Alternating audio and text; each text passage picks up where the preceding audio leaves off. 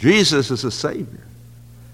But Jesus is the Christ, that you may believe that Jesus, this Savior, the one who came to save his people from their sins, did it by fulfilling all of the promises of God about himself.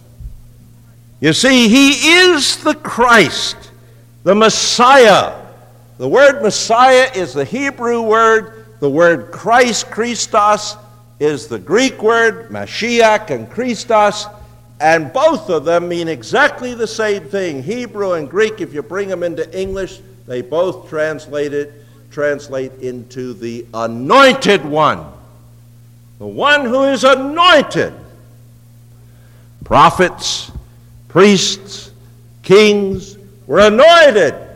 They would take a horn full of oil and pour it on the head of the prophet or the king as he became a king. This was a way of designating him as king, of appointing him, of setting him aside publicly for that office, for that work, to the task to which he was called. You know, Jesus quoted in his first sermon found in Luke 4, he quoted Isaiah 61, in which we read these words, "The Lord's Spirit is on me, because he anointed me to announce the good news to the poor." Jesus came to announce good news to those who were in poverty of soul and heart. And he was appointed to that task. And the way that he was appointed publicly was by the pouring of the Spirit of God upon him.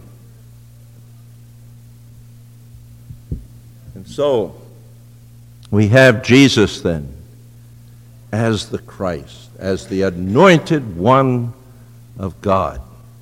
An interesting comment on this is found in Acts 10, verses 38 to 40. In Acts 10, verse 38, we read, well, going back to 37, "You know what happened throughout all Judea, starting at Galilee after the baptism that John preached, how God anointed Jesus of Nazareth with the Holy Spirit and power, how he went about doing good and healing all those who were overpowered by the devil, because God was with him. We are witnesses of everything that he did in the Jews' country and in Jerusalem." Interesting that Peter should point out that God anointed Jesus of Nazareth with the Holy Spirit and with power. The anointing did two things. It set him apart for his task, and it gave him the power he needed to accomplish his task. And we read in the Scriptures that he was anointed with the Spirit without limit. Without limits.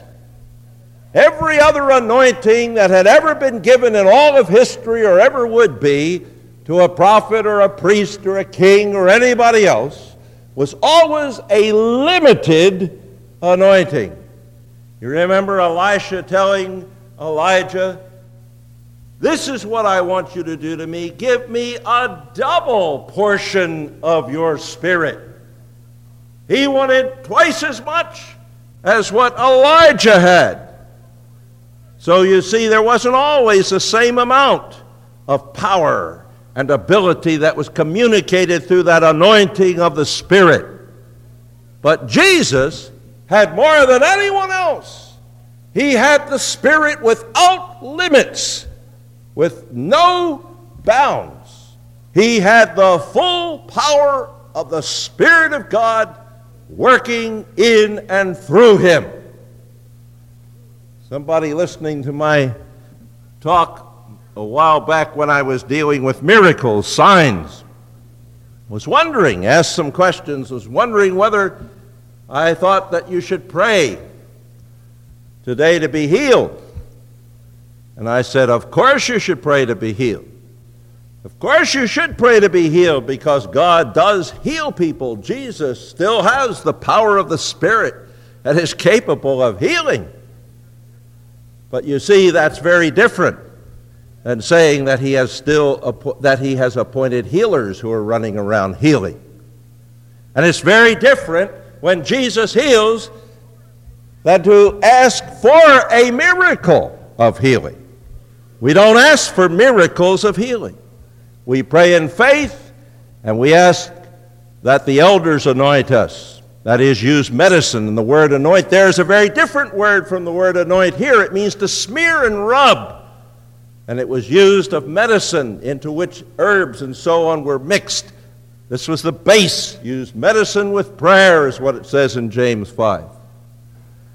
And we don't ask God for miraculous healings today. We ask him to heal out of his providence. The word miracle is used and misused in our day. People have something wonderful that happens. They say it was a miracle, but it wasn't. It was something wonderful that happened in answer to prayer.